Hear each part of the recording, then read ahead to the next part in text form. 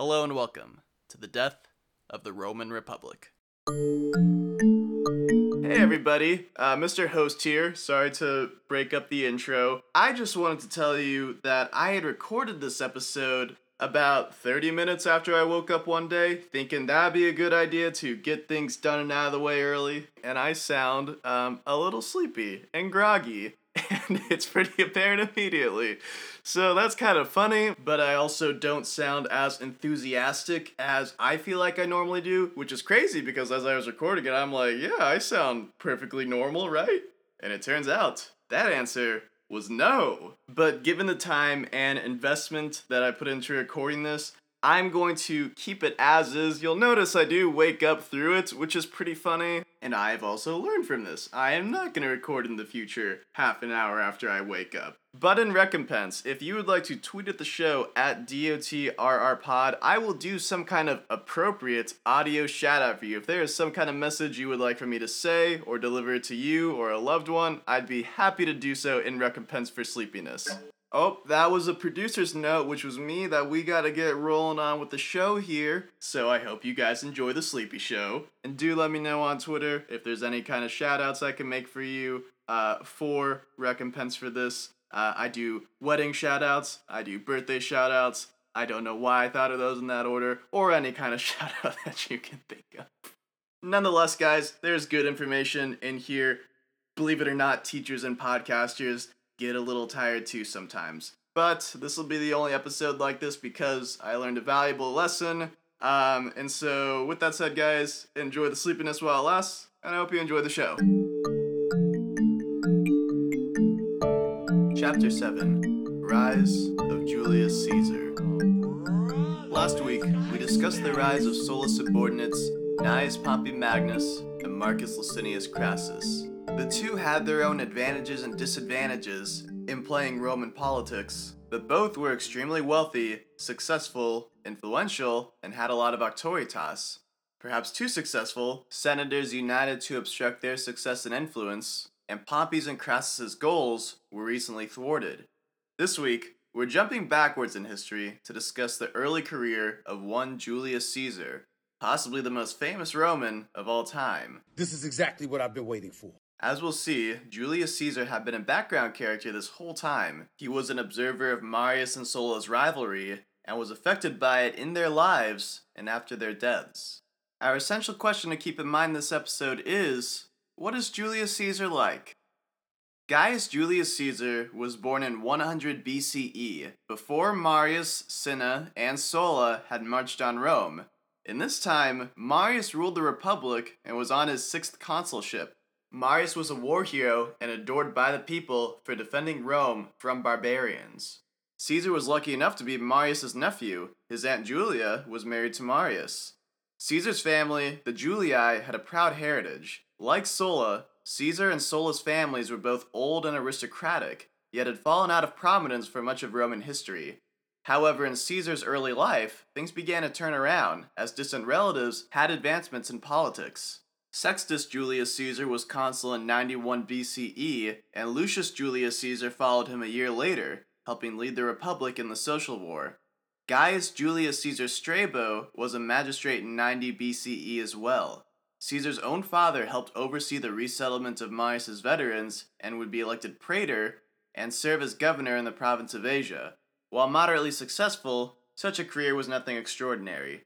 The young Julius Caesar would have been raised to think highly of himself, which was the standard in competitive political families. Sons were raised to be leaders who would win the family new glory and increase prestige in their name. Boys would watch their fathers conduct senatorial business, earning and using favors, making political allies, listening to senatorial meetings, and observing the channels of power at work in the Republic. These boys would someday lead the Republic, so they watched it work. But the regular Republic was being violently disrupted by the actions of Marius, Cinna, and Sulla with their marches on Rome. We don't know if Caesar's father participated in any of the violence in these marches on Rome, nor if Caesar was in the city itself to actually see these hostile takeovers. Whether he directly saw it or not, Caesar's Republic was tearing itself apart, distinguished men murdered as easily as a candle is blown out, as the ambition, pride, and rivalry of Marius and Sulla launched a civil war with unprecedented levels of violence to control the Republic. Caesar was 16 when his father died and became the head of his household. By this point, Marius too had croaked, and Cinna was ruling Rome, with Sulla fighting King Mithridates in the east. Caesar lost his direct connection to Marius with his death. Yet, despite Lucius Caesar and Caesar Strabo being killed in Cinna's domination of Rome, the young Julius Caesar was apparently favored by Cinna. Caesar married Cinna's daughter, Cornelia. Cinna would even nominate Caesar to the prestigious Flamen Dialis priesthood. The prestigious priesthood had certain political advantages and would undoubtedly increase the young man's auctoritas. Yet this priesthood also had its disadvantages, like being unable to leave Rome for more than a day or see a dead body, negating any ability to become a governor or general. Caesar would have been around 18 when Sulla made his second march on Rome. Fortunately for Caesar, he didn't make it to Sulla's prescription lists. Unfortunately, Sulla was none too pleased that Caesar was married to Cinna's daughter. Sulla ordered Caesar to divorce his wife, as he had ordered Pompey and others to do.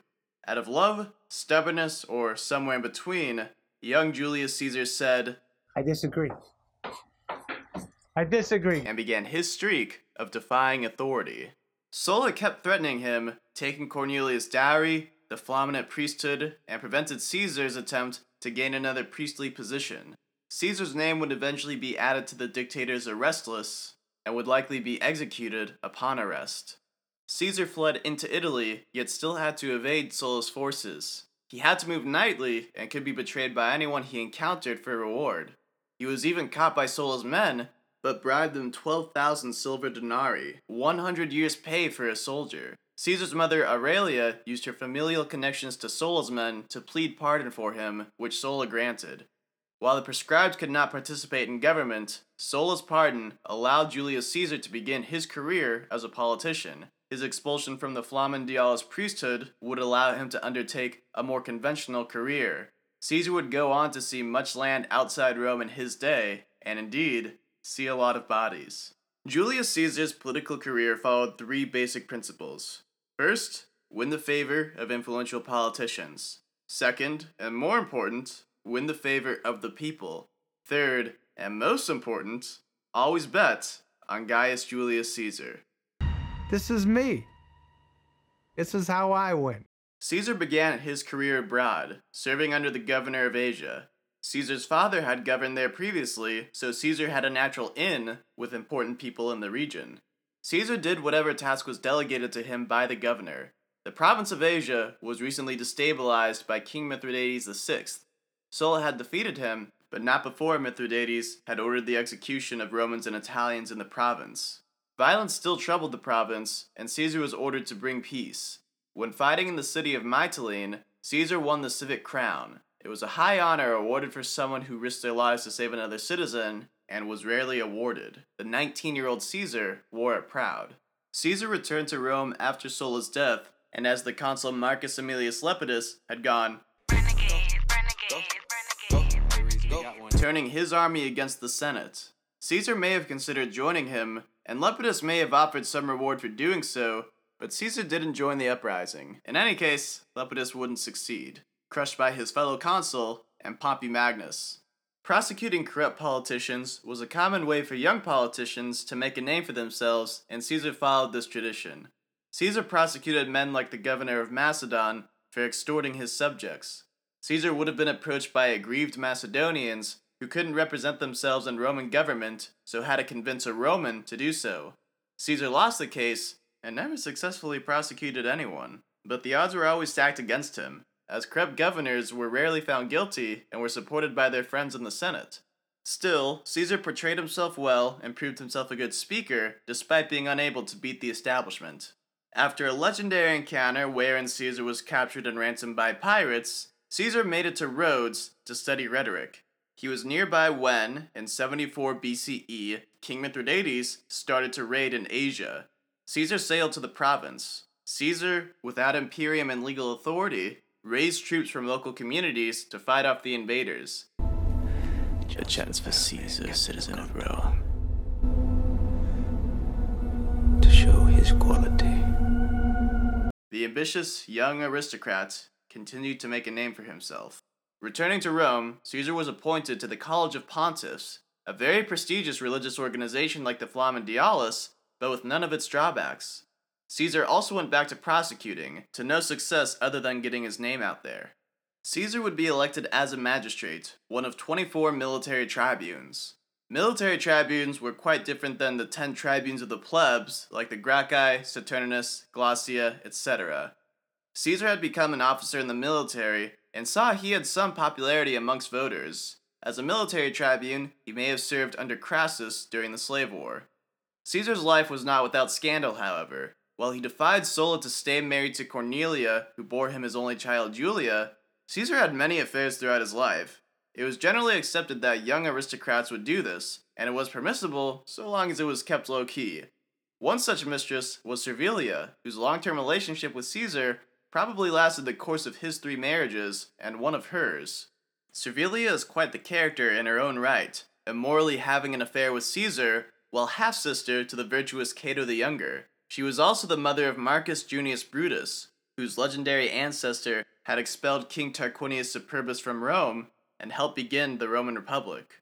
Servilia wasn't Caesar's only side chick. Caesar apparently had affairs with many senators' wives. Caesar wasn't special in this regard. Just like politicians competed for auctoritas in politics, they competed in the bedroom too.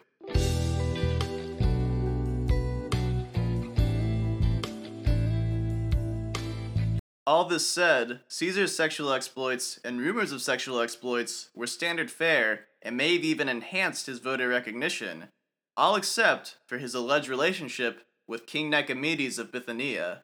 The rumors began back when Caesar was serving as governor of Asia. The governor sent Caesar to King Nicomedes, a client king and ally of Rome.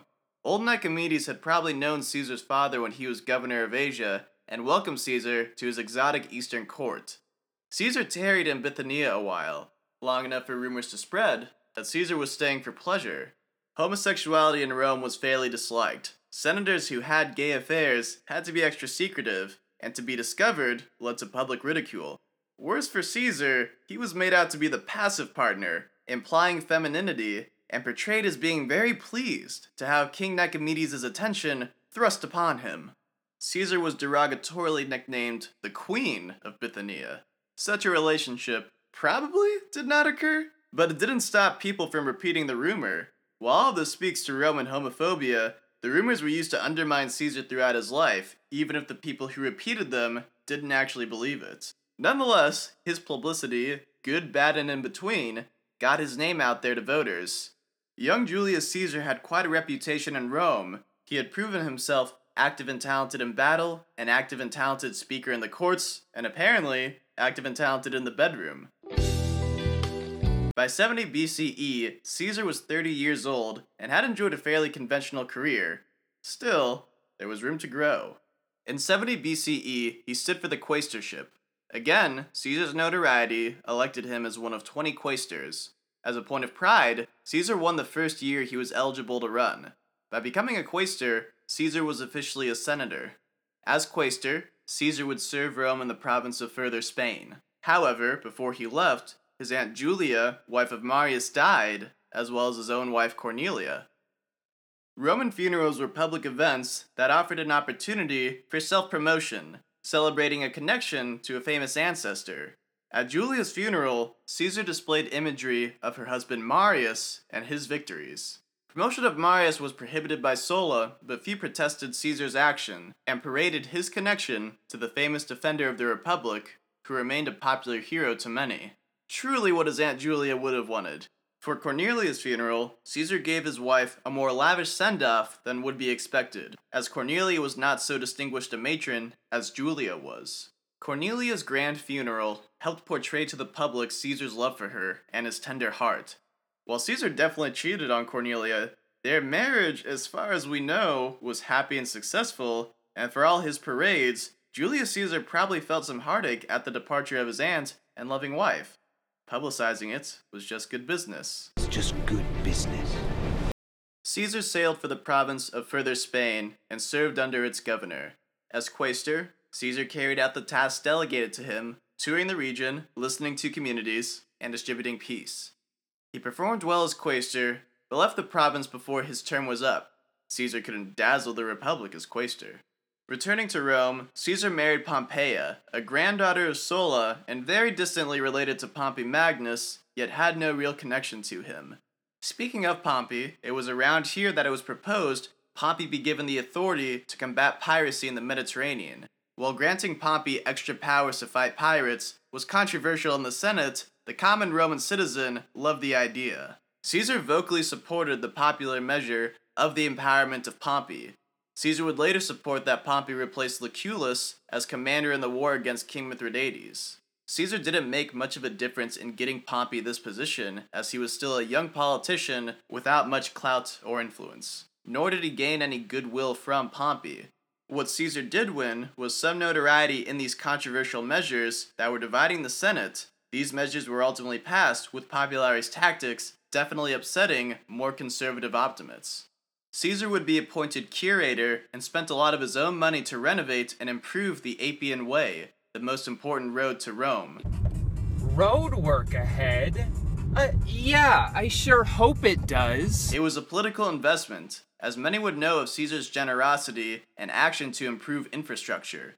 It definitely helped him be elected curule aedile for 65 BCE. The 4 aediles were magistrates who made sure Rome's infrastructure and buildings were sound and upkept, and made sure grain was coming into the city. The 2 curule aediles were also responsible for running Rome's grand annual festivals. Caesar was 2 years too young to become aedile, but the exception was made for him. As custom, Caesar and his fellow curule aedile Marcus Calpurnius Bibulus blew through their allocated budget and used their own money to make the most lavish games possible. Again, this financial investment was political investment, to endear the people to Caesar for his lavish spending. Caesar was confident that by spending so much now, Roman voters would remember his name and vote for him in the future. All the money he was spending was worth it, because the people would know that Julius Caesar was a caring politician and a good man. It's not about money. It's about sending a message. To show the people how much he cared, Caesar went all out in Roman entertainment, bringing in tons of gladiators and tons of beast fights. I have over 180 big cats, 500 other exotic animals in my care. Caesar brought in so much cool stuff, the Senate was concerned that Caesar would permanently raise expectations for aediles and that none would ever be able to match him. Caesar's events for the people far exceeded Bibulus's events, and as such, Caesar found more of their love. His final act as aedile was to erect Marius' trophies for his victories against the Cimbri and Teutone barbarians. The originals were destroyed by Sulla, but Caesar raising these new copies were another way he could display his connection to the famous defender of the Republic. Caesar's pizzazz came at a great cost, running a staggering debt of 31 million sesterces. I spent like a bad amount of money. For perspective, to be eligible for the Senate, senators needed to have 400,000 sesterces on hand. Caesar likely borrowed from Crassus to fund his expenses. Crassus was always happy to invest in a politician whose ambitions was bigger than his wallet. Caesar was betting on Caesar that his money spent on the people was political capital that would win him future votes and grant him higher offices where he could make the money back. For example, if Caesar became a general or a governor of a rich province, he could, unethically, make money by conquest in a war and/or as a corrupt governor. In 64 BCE, after his aedileship, Caesar spent more years active in the courts. For some of this, as an ex-aedile, Caesar was a judge in trials praetors didn't have time for. While juries made the decisions, Judge Caesar could influence. The virtuous Cato the Younger was on a run of prosecuting men who had abused power and taken advantage of the Republic under Sulla's dictatorship. For Caesar, it was the chance to be seen with a popular cause and take revenge on those who had hunted men down, including Caesar himself. Caesar also made prosecutions that brought him at odds with Marcus Tullius Cicero, the greatest orator in Rome. Caesar didn't win, but sufficiently stayed in the public eye enough to be elected praetor. With the praetorship, Caesar would also be guaranteed a governorship as well. In 63 BCE, Caesar ran for Pontifex Maximus, the head priest of Rome. Victory would greatly enhance Caesar's auctoritas and further his career. But Caesar was running against older, more distinguished men. But Caesar bet on Caesar, plunging further into debt to spend money and attract influential voters. Caesar literally could not afford to lose. His lenders were also betting that their investment in Caesar would pay off. But if he did not win this election, they couldn't trust that he would win future ones and demand their debt repaid, leaving Caesar broke and politically dead. I am never going to financially recover from this. Of course, Caesar won. Fun isn't something one considers when running to be head priest of Rome. But this does put a smile on my face. While becoming Pontifex Maximus didn't yield any immediate financial reward, Caesar did get to move into a bigger house in the center of Rome, and his auctoritas took a jump. While a tactful politician with a gift for propagating his name, Caesar was also a man who supported his family. His niece Attia recently gave birth to her second child, a son named Gaius Octavius. Caesar would have celebrated young Octavius's birth with the rest of Attia's friends and family in her home.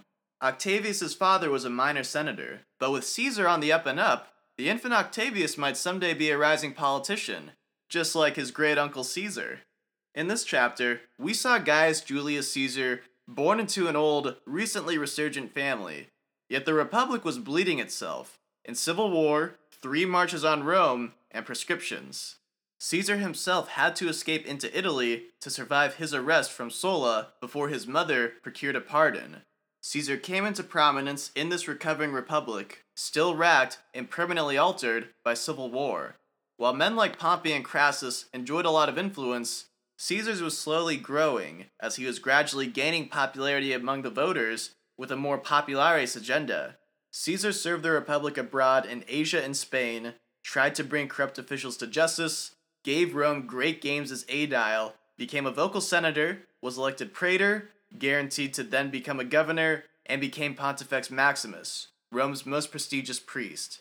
He had additional notoriety and infamy for his affairs, both real and alleged. For all this, Caesar advanced himself greatly, yet was in deep debt. His political survival was not guaranteed. Caesar had to keep rising, and without advancement, he would impoverish himself and become politically impotent. His life's work, all for naught.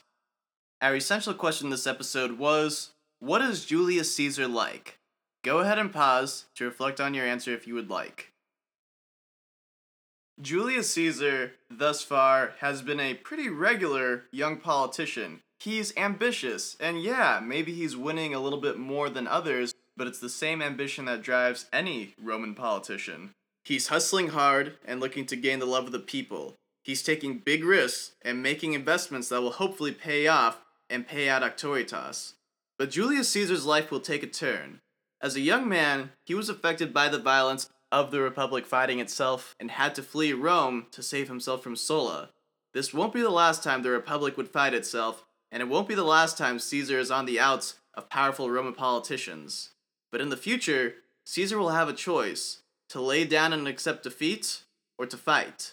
To know Caesar as a young man is to know his answer in a few decades. Mentioned earlier was that Caesar had a legendary encounter with pirates. The story goes that Caesar sailed to Rhodes to study rhetoric, but was intercepted and captured by pirates. The pirates demanded 20 talents of silver for Caesar's release. For reference, a talent is about as much as a man weighs. So they were asking for the weight of 20 men in silver to release Julius Caesar. Caesar, being Caesar, scoffed at that amount. Are you kidding me? That is insultingly low? Caesar said that they could get 50 talents of silver for his release. He raised it from the weight of 20 men worth of silver to the weight of 50 men worth of silver, because gosh darn it, he's Gaius Julius Caesar. His companions were sent to raise money, and in the meantime, Caesar fraternized with his captors, making up ribald poems and joking that he was going to crucify them. The pirates laughed at the bold young man. Caesar's friends returned with the money raised by local communities, and Caesar was released. Making land, Caesar went to communities in Asia that had contributed to his release and convinced them to raise a ramshackle navy. Caesar led his navy back to the very surprised pirates, captured them, and reclaimed the 50 talents and other pirate plunder. Caesar tried to convince the governor of Asia the pirates should be executed, but the governor would have preferred the pirates be made slaves. Caesar defied him and returned to the pirates, mercifully cutting their throats before crucifying them as promised. This legendary story is certainly embellished at some parts, but today it's pretty impossible to separate fact from fiction, but contains some of the greatest themes about Caesar's character. We see his pride, his cocksure confidence, his charisma, and skill. Embellished retellings only added to the legend in his life and to his fame. Before seeing how Caesar's life proceeds, we're going to take a look at another notable Roman. He was referenced this episode, and back in chapter 4 as well. The Novus Homo and greatest orator of his day, Marcus Tullius Cicero. Next week, we will examine his rise and his legal battle with Caesar. Next week, we will also see Cicero, Caesar, and Crassus's roles in the conspiracy for a hostile takeover of the Republic. You can follow the show on Twitter at DOTRRPod, and I'm not gonna lie, Julius Caesar has burst onto the scene, and the subreddit Rough Roman memes, where I get 99% of these memes from, they love Julius Caesar and his actions. So as we learn more about Caesar and what he does, more of those types of memes will be there on the page. So if you want some education and maybe some Roman history memes as well, go ahead and check out DOTRRPod on Twitter. Feel free to subscribe and rate and review the show on platforms like Apple Podcasts. If you'd like to contact the show via email, you can email dotrrpod@gmail.com. That's dotrrpod@gmail.com to contact the show. Thank you for listening. All that said, friends, Romans, countrymen, I hope you enjoyed the show.